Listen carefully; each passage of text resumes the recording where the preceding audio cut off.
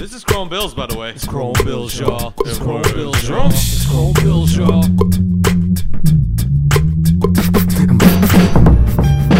We built it from the ground floor, pound for pound as we found a crowd source. Now you hear a loud roar and a downpour of Ayo from the sound. SoundCloud, iTunes, wherever you go. Subscribe and leave a comment, be a friend of the show. C's Mike, Steve Bills, and K Chromosome. Want a Chrome Bill shirt? PayPal us the dough. The intro and the interlude's new. There's something huge in the interview queue. Who are you? True, we'll see through like an X-ray. I pass it to C's with a fabricated segue. So press play and let us send the energy throughout the potosphere to all our friends and enemies. Eventually we gotta let it go viral. Be sure to stay tuned for the episode title. This is that time where I make a quick joke and then write a quick note so it ends up on a clip show. Yo, this shit's dope. Making each F better than the last show. Either way, I'm staring at Steve's cat show. If this is a road trip, let me hold you down. Make that trip from NYC to Chrome Bills South. It's Chrome Bills, y'all. It's Chrome Bills, y'all. It's Chrome Bills, y'all. Steve Bills. It's Chrome Bills, y'all. It's Chrome Bills, y'all. It's Chrome Bills, y'all. It's Chrome Bills, y'all. You must want to be in the book of what records is the dumbest motherfucker alive. Call is now being recorded. What's up, Chrome Billionaires? This is C's Mike's yet again with another phone boner interview.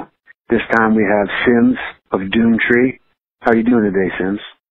Did you call that a phone boner? Well, it's interesting because when we can get there's two other co-hosts. When we can get everybody together, we do everything via Google Hangouts. And there's times where it's going to be like 2 or 3 weeks when we're not going to be able to get everybody together. I try to fill in those gaps by hitting up people like yourself and saying, do you want to do like a 30-minute interview? And we'll do them over the phone. So that's cool. I didn't know boners would be involved in it. They don't have to interview. You know what I mean? Mine will be. You use your boner at your own discretion. That's what the Okay. All right. So, for our audience, I'm sure everybody's familiar with you. Everybody's familiar with Doomtree. Why don't you give us a little background? Sure. My name is Andrew Sims. I rap under the name Sims because after, I think, probably a half a dozen rap names that were all ridiculous and super scientifical, that was the only one that stuck. However, that was kind of before anyone would be concerned with like search engine optimization. I picked like the most ridiculous, ungoogleable rap name of all time. And yeah, did that. They've just been rapping for the last, I don't know, like 12 years or something like that, 10 years. My first album, Lights Out Paris, came out in 2005. So yeah, almost 13 now. So put out maybe, I don't know, a handful, a dozen records with, solo or with collaborative efforts and stuff at this point. That's it. Touring, rapping. What was the worst name that you came up with of those half dozen that didn't make the cut? Well, check this out. Okay, the best one was Stat. Okay, because it was like the time when I was like freestyling a lot, and I was like quick. Okay, that's terrible still. But like Intrep is a bad one, right? So I was like Intrepid, but minus the id. You know what I mean? Okay. I'm sorry. Okay. Do you guys smoke your weed yet? Hang on. Let me just keep going. Cida June, Cidajun. I was born in October, so I have no idea what the fuck Cida June means or what it meant. But I was very into that at the time. Yeah, man. Shit, I think I chose all my names while pointing at my own temple. Like, yeah. Put the index finger to my head. Hip hop. Pretty good. And hip hop guided me into ridiculous rap shit. Well, I'll tell you what, throughout the interview, if one of these names pops in your head, let me know, because we have, on Chrome Bills, we have a running joke. We have a rap group called Different Styles. And so we just come up with variations on people's names. Like, for example, Sage and B. Dolan have a new group called Epic Beard Men. So we have Epic Beard Guys. Epic Beard Guys. Uh-huh. You guys can be the Shred Dogs. There you go. As they pop in your head, just throw them on out there, man. Somebody one of our listeners is keeping a tally. I'm not sure who it is, but at one point we'll list them all. I'm very on board with this. This is all I do anyway, so this is great for me. Very cool. Now, you recently got back from a run. I noticed that you were playing in D.C. About a week ago. Was that wasn't all of Doomtree, right? That was Shredders. So Shredders is Laserbeak, Paper Tiger, POS, and myself. So all of us are in Doomtree, yes, but it's not. I mean, Doomtree released it and stuff like that, but it's not Doomtree the crew by any means. It's sort of like a new pop-up side project we made that is just too fun and I think too good to not do. So we're doing that because it's great. So it kind of just popped up because Steph and I have been talking about making POS and I talking about making a collaborative record for, I don't know, 5-6 years, making a record together. And the timing just never really worked out, or our laziness never really meshed correctly. And so you get someone to like drive the thing like Laserbeak, who's like a perfect, captain of the team. Basically, he'll steer it and make sure everything gets done on time and hold people accountable to deadlines and stuff. So he and Paper Tiger made the beats together, and then it was like him really kind of putting down timelines for us. And it came together pretty quick. And so that's it. And how was the tour overall? It was great. I mean, for our first tour, right? I mean, it's not our first tour ever, but it's our first tour as Shredders, and we just billed it as Shredders. So it was awesome to see, that many kids come out for a side thing, and how many people knew the words was pretty inspiring too. It was pretty rad. That's dope. I saw the pictures at your show at Rock and Roll Hotel, at U Street Music Hall. It looked like it was a pretty packed house. Yeah, it was packed. It was Rock and Roll Hotel. But yeah, it was packed for that. It was great. So who's the driving force behind, I know you said Laserbeak sort of gets the ball rolling. Is it a pretty collaborative thing in terms of the concepts, schedule, and all that stuff, or is one person telling everybody else what to do? He is the guy who basically, so we have like a booking agent, but he's basically, Beak is our manager, right? So he's coordinating the schedule. He's also the CEO and like the GM of Doomtree Records. So, we work on a marketing plan together and we work on executing that together. But as far as the grand schedule of what Doomtree, the label, is doing and what Shredders, the band, is doing, that's pretty much Beak, being the driving force there. Very cool. Just for our audience to check out, if you're not familiar with anything that Sims has done, I encourage you, and then you can tell me what you'd like to, if they had 4.5 minutes to check out something you've done, let me know what you think. The What They Don't Know video by Sims it's visually stunning. It's a who's who of Minneapolis rap acts. It's a great song. The video, I was absolutely sold on seeing the video. What's one thing you'd like everybody to check out? I mean, that's great. I mean, that was the first time I ever directed a video, so I was very on board with that call there, Sees Mics. I mean, my favorite song is probably Brutal Dance off my last album, More Than Ever. It's probably my favorite video song combo. It's not necessarily my favorite song I've ever released, but it's the favorite, if you put a video out, people will get this, Which song was that? It's Brutal Dance, it's called. Gotcha. Kind of interesting, how that works. When you're gearing up to put your album out, you kind of gauge which songs you're going to do based on what you think people are going to react to. And so you wind up picking, maybe a little bit more of the straightforward stuff or a little bit more of the kind of wider reaching tunes. And that's something I've really been thinking a lot about. And, I think on my next record, I'm just going to release, all the singles are going to be, the weirdo deep cuts that I like the most. Well, it's interesting you mentioned that because what struck me there's a nice little pocket on, I'm pretty sure it's your most recent full-length album, More Than Ever. Yes. There's a nice little pocket between Spinning Away, which is very abstract, and then Oakland Ave, is it Catalpa, yeah. It's a type of tree. It's in the front yard. Okay, and then what that then goes into is What They Don't Know. And the three of those songs, and it's interesting to hear you say that you directed the video for What They Don't Know. I mean, your ability to weave in and out of genres within, three songs on one album, let alone one project to the next, is very impressive. Sure. You're an impressive guy. Thank you. Hey, let's keep talking. Yeah, I don't know. I think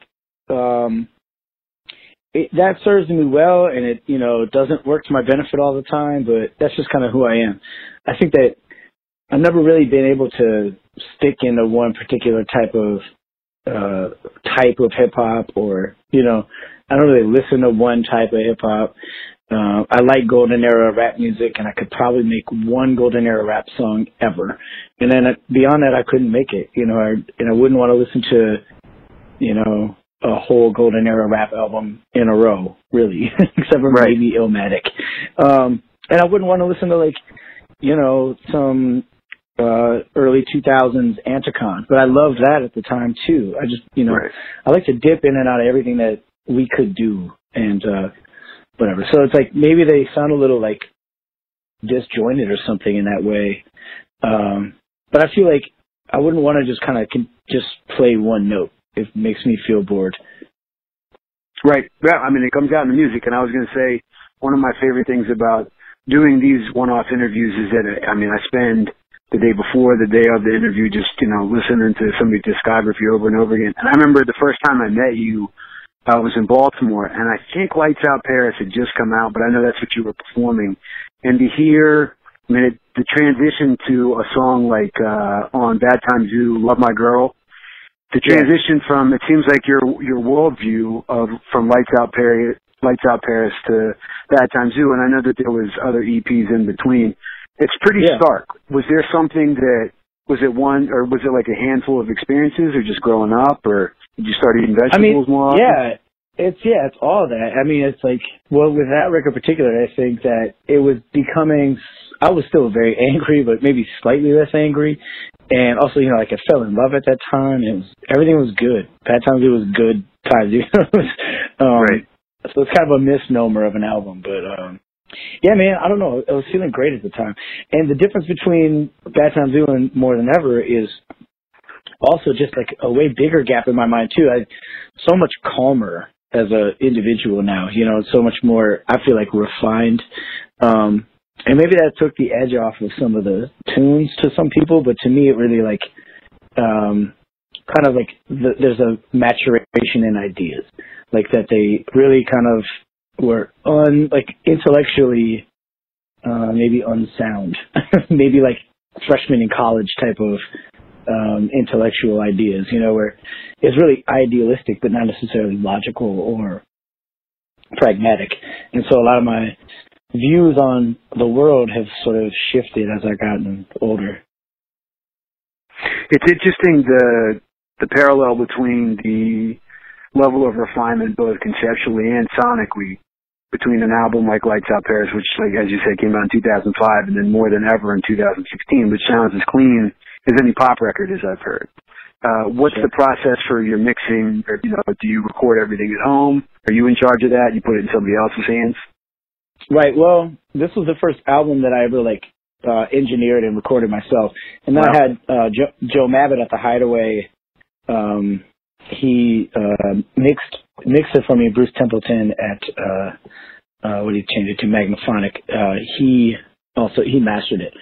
So yeah, Joe Mabbitt has done a ton of work with Doomtree and other kind of Minneapolis artists. I think he just did the new Flatbush Zombies record and some other stuff. He does all types of stuff, but Joe Mabbitt is really great and really pushed himself into a new area. He'll kind of ask you what you want it to sound like going in, and I really wanted it to sound really crisp and really polished in a way, because some of the subject matter on the record is really heavy and some of the songs are really heavy. The whole album's about kind of what are you going to do in the face of death all around you. I had people dying around me. My wife was really sick, and it appeared as though she was dying, but it was a really slow and drawn out process. I had a good friend commit suicide. It was sort of just heavy kind of year and a half.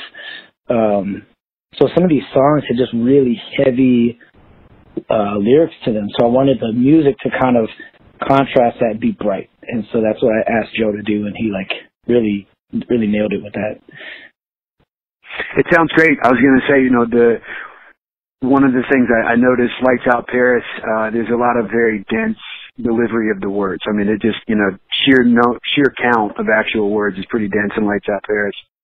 And by the time you get around to More Than Ever, and you see that sort of starting to happen on Bad Times U2, you do have a lot more fluid weaving in and out of the concepts because there's less words and the beat is allowed to breathe more.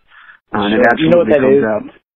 Straight up, you know what that is? The shout out to LP for like completely changing my rap style when I was like 18, 19. I discovered Company Flow LP, and I was like, oh my God, you can just say every word. And and that's what I was doing, you know, and like it was awesome. All that like indie underground hip hop in that era, you know, it just like it was very influenced by very inspired by all those people. But now I don't know, it's like I've allowed myself more space, more time to grow, and maybe just listen to more, I don't know, commercial hip hop or something. I hate to say Have you it, noticed that touring, I mean, but have you noticed it in terms of touring and having to perform the songs live? You try to keep it a little bit more, for lack of a better word, deliverable for breath control and everything? Yeah. You know, here's how I actually do the process. I used to write and then put it on a beat. And now I just get the beat and kind of like scatter, like find a pattern, you know, kind of like hum around, find a pattern. I'm writing with a microphone a lot. Like, so I'll grab a microphone and kind of put the beat on and record a couple of sort of like, you know, freestyles, but they're not necessarily all words. Some of it's just, you know, little tunes. And I'll take that and go back and try to, you know, write stuff that kind of makes sense into that feeling, you know. So I try to grab like a color first, and then I try to put a shape to it, and then I try to refine what it's going to be. And like the color is more like the tone, kind of like get an idea of the feeling of the beat or what I'm going to do on the beat, and then I put a shape to it, which is kind of the pattern, and then I go in and try to like sketch in some words to make all that work. Yeah, it's interesting you mentioned colors because there's such a definitive color scheme to the album artwork of your projects in particular. Yeah. You know, like the Bad Times Zoo has a very, it's a bunch of different colors, but more than ever, I'll never forget the first time I saw the record cover where it's like a gold foot stepping in pink paint with it dripping off. Right, it's like a pink background with like a gold, it's like a foot that is like stepped onto like gold tacks, and then the foot is peeling up, and it's all this like gold paint dripping off the foot, like kind of to indicate, you know, blood, or just kind of invoke some image of like, you know, perseverance and blah blah blah. So did that come out of? I noticed like it's actually an image that it seems like it's a pretty quick shot in one of the videos. Did you see that image when editing the video and think, wow, that'd make a good album cover? Or was that always the plan? Well, actually, we just kind of chucked that image into the video. That was like, we did a photo shoot kind of just to get the cover. And then we just threw some of the cut up some of the video from the photo shoot and threw it in there. Like, you know, we had someone there kind of just documenting the day, snapping photos and taking little videos and stuff. Because what I wanted to do was get GIFs out of all the photos that we were taking. But it didn't wind up working out the way it had planned. We still used some of the stuff. But yeah, that foot thing was just kind of like Andy Lund and Romany Chan and I kind of came up with a shot list. We maybe concepted like 10 or 12 or 15 photos. It was a little bit more than 15 photos that we wanted to take. And then we just kind of like got all the stuff, set up the sets, and Colin Michael Simmons shot it. And that foot one was just sort of not really going to be the cover. You know, we tried 5 or 6 different things that I thought would have been the cover, but they just didn't turn out, you know, the way I thought they would. Or, you know what I mean? Like, that's why I shot so much stuff. And I was trying to stay fluid and open to, you know, whatever worked the best. You know, ideally I was like, people are, you know, trying to tell me to be on the cover. You know, like I'm not on the cover of really any of my records. Like your face should be on the cover. Right. You know, but I don't know, man. I don't really care. Well, it's interesting because I've heard some people say, oh, you know, it helps with sales. Have you noticed it influences things one way or the other for you? Well, I don't know. I put a fucking foot on the cover of my album, so. You're big with the pedestrian crowd. Bro, I am just not, I'm clearly not thinking about that. I'm not in that zone. You know, I don't know what the fuck to say about that. I mean, right. I try to care about business stuff, but I only can care so far, because at the end of the day, you know, I'm making like weirdo underground rap. I don't need to make Taylor Swift decisions here. Well, if Taylor Swift were in Doomtree, what would you learn about the inner workings of how, you know, project schedules, you know, all come together and touring stuff? Is there a pretty streamlined approach to it, or does it just happen as it happens? It's kind of A and B. We usually come up with like a 1 year, 2 year type of plan, and schedule it out for, okay, this is what we think we're going to do. This is kind of quarter 1 through 4 of each of the next 2 years. But ultimately it comes down to who gets albums done, or who gets a book done, or who gets a whatever project they want to do done. And whenever that happens, then we just do whatever we can do to facilitate that. There's like some stuff you have to wait for, like, you know, we have to hit, I think it's 16 weeks for our distribution. You know, if we want to do vinyl, it's like 12 weeks to print the vinyl, and then they need to hold it for 4 weeks before it comes out. So, you know, usually when you turn a record in, it's about 6 months, 7 months before the thing comes out. Right. But, you know, we're kind of like playing with the idea of doing just digital releases coming up and whatever. So that would really speed up the process.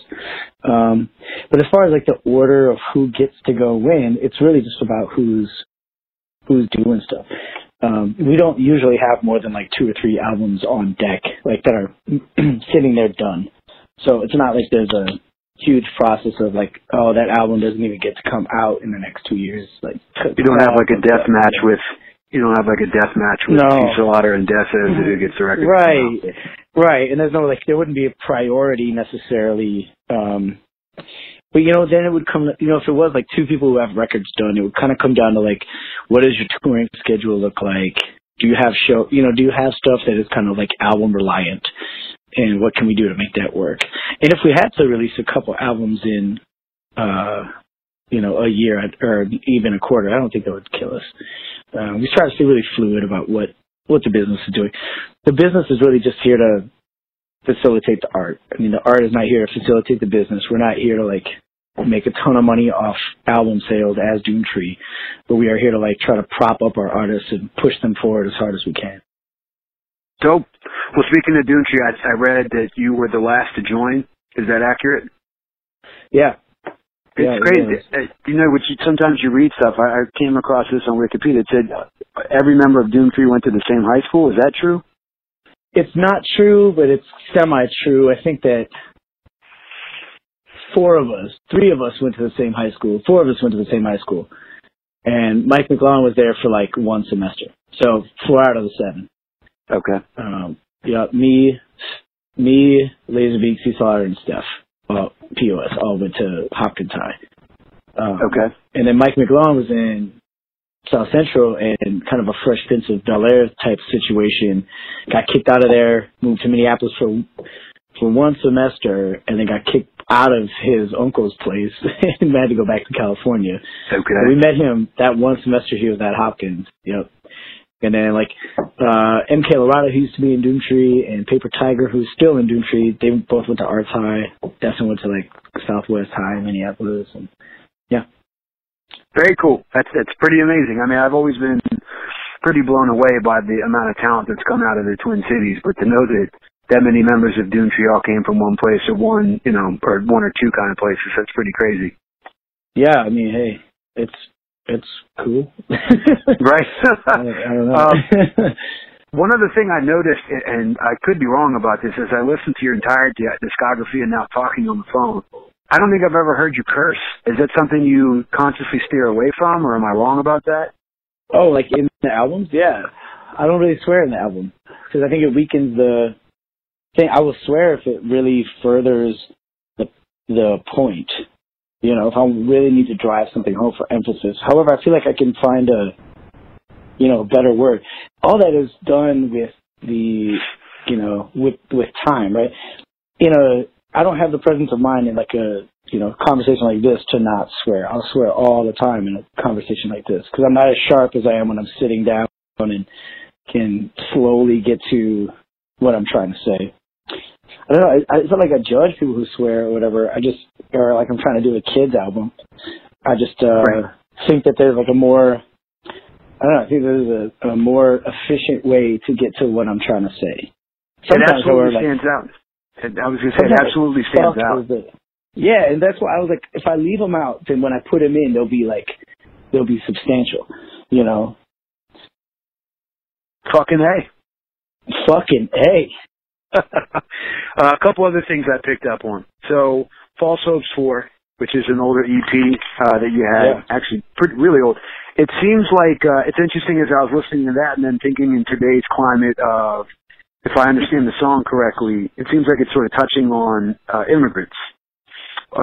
Is that accurate?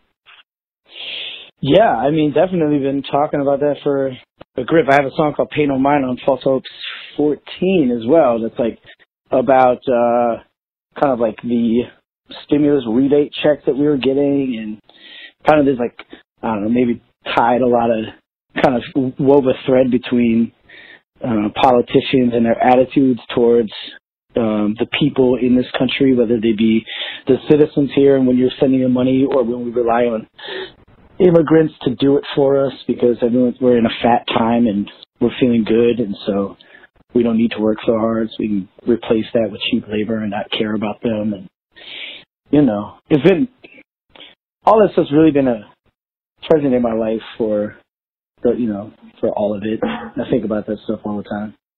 It's interesting. It's sort of tied. There's an interesting thread that you tie between the disposable aspects of the culture and then the disposable aspects of the labor that immigrants present. And then you say basically once they've, contributed as much as they can to the economy, they've been squeezed dry, and that you want them to get out of here, including their kids. What's your take on? And it's only in good times, right? Like in the good times where, in bad times, we're asking them to get the fuck out, demanding that they get the fuck out. And they're starting to blame all of, white society's problems on them. It's totally fucked. But it's been that way. It's an interesting time right now because it feels like it's back in the popularized media, and there's all this attention on a border wall when there's no attention on, like, I don't know, say, gun control laws. Right. We're spending, so much attention and money on, it's like a distraction, it's a weird, like, piece of race baiting and sort of senseless. I noticed, so we're recording this February 15th, so the day after, sadly, ironically, Valentine's Day and also the school shooting. Another AR-15, another disgruntled kid who's got mental health issues. And so I noticed on Twitter, you were pretty quick to react and say, this is the 18th, in 45 calendar days, this is the 18th, shooting, or school shooting. Yeah. And it seems like this epidemic that, as I went back and looked through some of those, I was blown away that I'd either forgotten about some of them. Do you see, what's it like out in Minnesota in terms of gun control or people's perspective? Well, to be real with you, I'm kind of insulated in my, like, hyper-liberal bubble of the Twin Cities. But I do know that as soon as you get out of here, like you're in Trump country as soon as you leave the Twin Cities metro. Minnesota's a very, like, liberal and progressive place and blah, blah, blah, blah, blah. But, about 25 minutes outside of any big hub of people, it's Trump country. And it's big guns, big hunting and fishing and stuff. So I don't know. I think people are super opposed to gun control here because they're worried for whatever reason. Like, it seems like nationwide people are worried that, you know, someone's going to come and take their guns, and then after they do that, then the government's going to control them, and they're going to have no say in what they're doing because, like, all these liberal cucks are going to come, like, gay marry them. And like, I think there's some kind of, like, irrational and deep fear to that. You know, when I don't think that they realize that, like, you know, the fucking government has drones. Like, your AR-15 ain't gonna do anything for you, but good luck. But, you know. It's like shooting a pea shooter at the sun.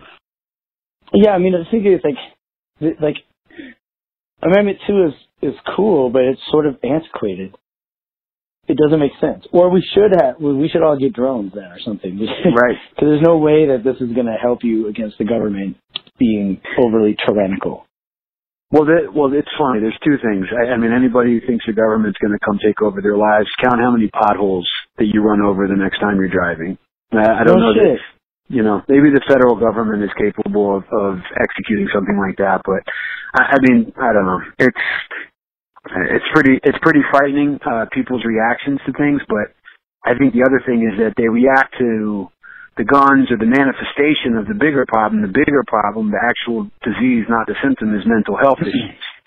And I wish that got addressed more. It is, however, I don't know. Okay, you said you were following my Twitter today or whatever, but, like, there was, you know, some kind of not so credible source posting a infographic. Like, I think it was Andy Richter or something like that, posting some infographic. And I'll pull it up, but I don't know the source material of it. But it was like gun deaths data by country. And it was pretty startling.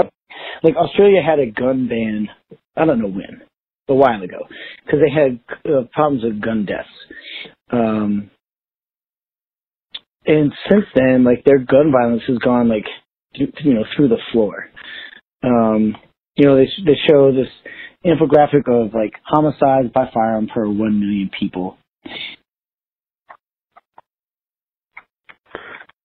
still there? Million people in Australia, 1.9 in Germany, 4.1 in Sweden, Canada's 5.1, U.S. is 29.7. He's like 30 people out of every million get killed every year. I mean, it's just crazy. Right. How much gun violence there is here. I don't think it's just mental illness. You know, it is mental illness, but you give them implements to kill a fuck ton of people very fast. And, you know, like, there's no reason to arm mental illness.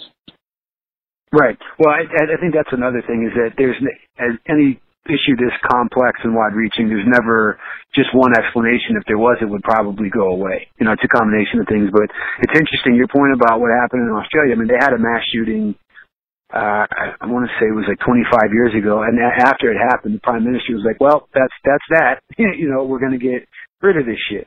And, yeah, you know, you would think something like that would happen, you know, in the states with the special interest is just not going to allow that to happen. I think there's some validity to an armed citizenship, you know, to keep them able to defend themselves against the government. But I think it's just gone way overboard.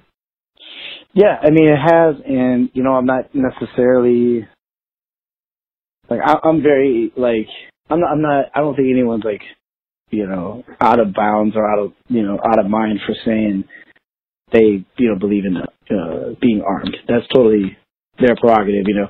I just personally don't see the point because I don't think that you're going to be safe from the government if you have a gun. Right. I don't think you're free and clear from any of the problems that we face or like your fears or whatever because you have a gun. And that, you know, whatever. It's like the zombie apocalypse sounds tight, but it's just not coming. So there's really no other reason to have it, you know. I don't know, whatever. We can talk about rap music again. Yes. Well, on to something a little bit more lighthearted. I don't know how big a football fan you are. What was your area like with the Super Bowl being in town? You know, luckily I was on tour, sure, so I didn't have to like deal with the whole thing. I would have liked to see some of it, but we got back at like 5 o'clock. We got back at like kickoff time on Super Bowl day. And yeah, I guess it was crazy. I think it was cold as fuck, as I recall, and I think that was really shocking to, you know, Ray Shrimmerd and Future. Future's coat was incredible. I don't know if you saw it, but it was like a floor length reflective silver big puffy coat. It was incredible. Yeah. Yeah. I asked this for any Minnesota artists that we've had on here, just when I talk to them. Is the cold something that you're just completely used to now? You grew up in Minnesota, right? Yeah, I did. I'm used to it. I don't really care for it. You know, it's not like my favorite weather. I like it though for like a good month. You know, I like, you know, maybe mid-December to mid-January. That's a good time. And then after that is like this like brutal fucking cold that you're like, oh my God, get out of my, like, you know, that cold just gets like buried in you. You almost are like never warm for like 2 months. But this place is great in the summer. It's like an incredible, you know, beautiful place. It's just like living on planet Hoth for a few months a year. Right. What was the animal that Luke Skywalker cut open and crawled inside? I'd imagine those aren't. That's called a tauntaun. It's a space kangaroo. A tauntaun. Okay. It's funny. This was a while ago, but I was considering moving out there, and I was hanging out with a friend. They were like, "Yo, let's go to this bar." So we walked 3 blocks in November from their place to a bar. When we got to the bar, I was like, "Absolutely fucking not!" I mean, I was literally frozen to the bone. Yeah, it's not. It ain't pleasant. It's definitely a whole thing, and you got to get used to it. But I think that like, I don't know. For me, I don't personally give a shit because I'm just kind of like free from distraction that way, and just in this locked in the studio. There's not much I go do. It's not like summertime. I like fuck off. I go like, oh, it's nice out. I should be out, you know, barbecuing or, you know, whatever, rolling around and just, you know, enjoying this weather and being outside. It like is a reward that way because from like basically mid-October to like mid-April, I'm just in the studio. Right. That might be like some of the secrets of the music out here. You know, like might be why it's like, I mean, it's all fine or whatever, but some of it gets a little like serious. A little depressed, a little heavy. Yeah. You know, other than Prince, who was all those things too, but he found his own way of like freaking it, making it all fun. Right. But yeah. Yeah, I think I heard Brother Ali say this once where he said that the weather being something that you have to constantly deal with, you know, if it makes you really realize how much you enjoy the Twin Cities if you decide to stay there and deal with that on a, you know, pretty regular basis. Sure. Yeah, man. I don't know. It's cool. It's fairly diverse in Minneapolis. I wish for more diversity. I want like tons of cool people to keep moving here and I don't know, keep making this place awesome. I kind of feel some kind of pride for my place and some kind of like I want to be like a representative of my city, you know. So I like kind of talk highly of it when I go around the country or whatever, because I want to put on for it. There's a lot of great people here, a lot of great music here. You know, stuff that, you know, like people on a national scale will probably never hear a ton of this stuff because it's, you know, because we're here. We're in the middle of like nowhere. Like, well, it's been pretty inspiring to see that, you know, how far you've come, how far Doomtree has come. You know, you guys definitely have laid the groundwork for a lot of people coming up behind you guys, you know, not just from Minneapolis, but from cities, you know, that aren't New York or LA, you know, sure. Places where people, you know, it's fun. I'm 38, so when I'll talk to, you know, my parents or family members, and like, oh, I didn't know Minnesota had a rap scene. Why would they? But, you know, in 20 years, people won't be saying that. And how could you? But, you know, like, there's a strong independent spirit here, you know, like, we saw what Rhymesayers was doing. We saw also what, like, you know, Anticon and Def Jux and, you know, other indie labels were doing at the time, Strange Music, whoever. You're like, oh, wow, you can just do this. You know, you can just you know, get a couple $100 from a show and save that for a little while. Then you can print a CD and then you can sell that CD and take that money and keep flipping that money, you know, and trying to figure out how to build your own company. You don't need like a huge investment to make it happen. You know, I think there's like some sort of mental barriers to entry for people. They feel like so alienated, so isolated from the industry.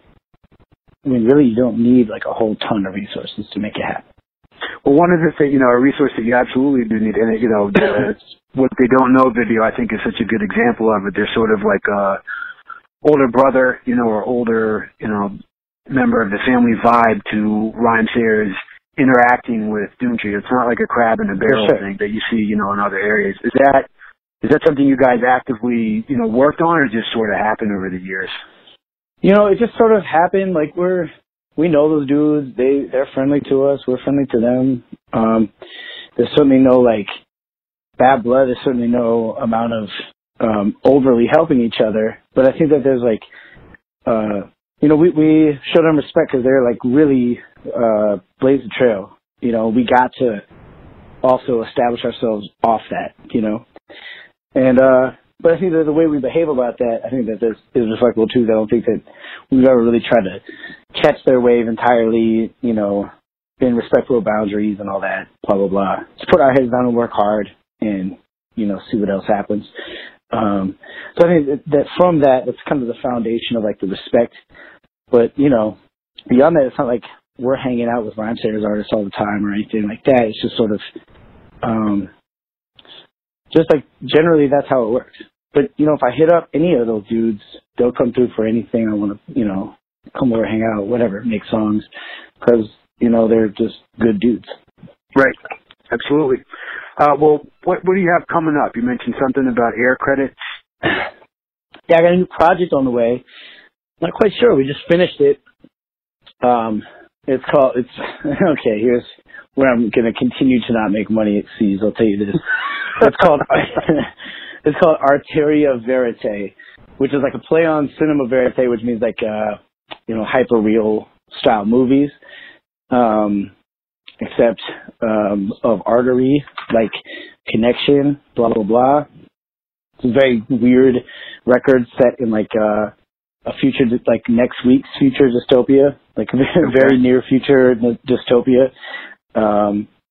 And sort of got like Mad Maxy vibes to it, and it's really cool. Air Credits and myself and Icetep just kind of like pulled away like last January or something like that, and just like banged out a record, and yeah, we finally got it mastered, and we're gonna put it out sometime here in the next 6 months. That's awesome. And so, for anybody listening that's not already familiar, or if you are familiar, it's SIMS 1M. I'd imagine it's that way on Twitter, Instagram, all that stuff. It's SIMS 1M. Fantastic. Listen, I appreciate you taking time. I know getting home from tour and everything, sometimes you want to have a little time yourself. I appreciate you taking time out of your schedule to talk with us. Oh, it's all good. I got tons of love for you and the squad out there. Anyway, big up yourself. Word up. Next time you're coming out here, let's get together and grab a drink while my babies we will. Get some sleep. Okay, word. You know we will. All right now. I appreciate it, man. I'll talk to you soon. Hey, later, Cole. Peace. Peace.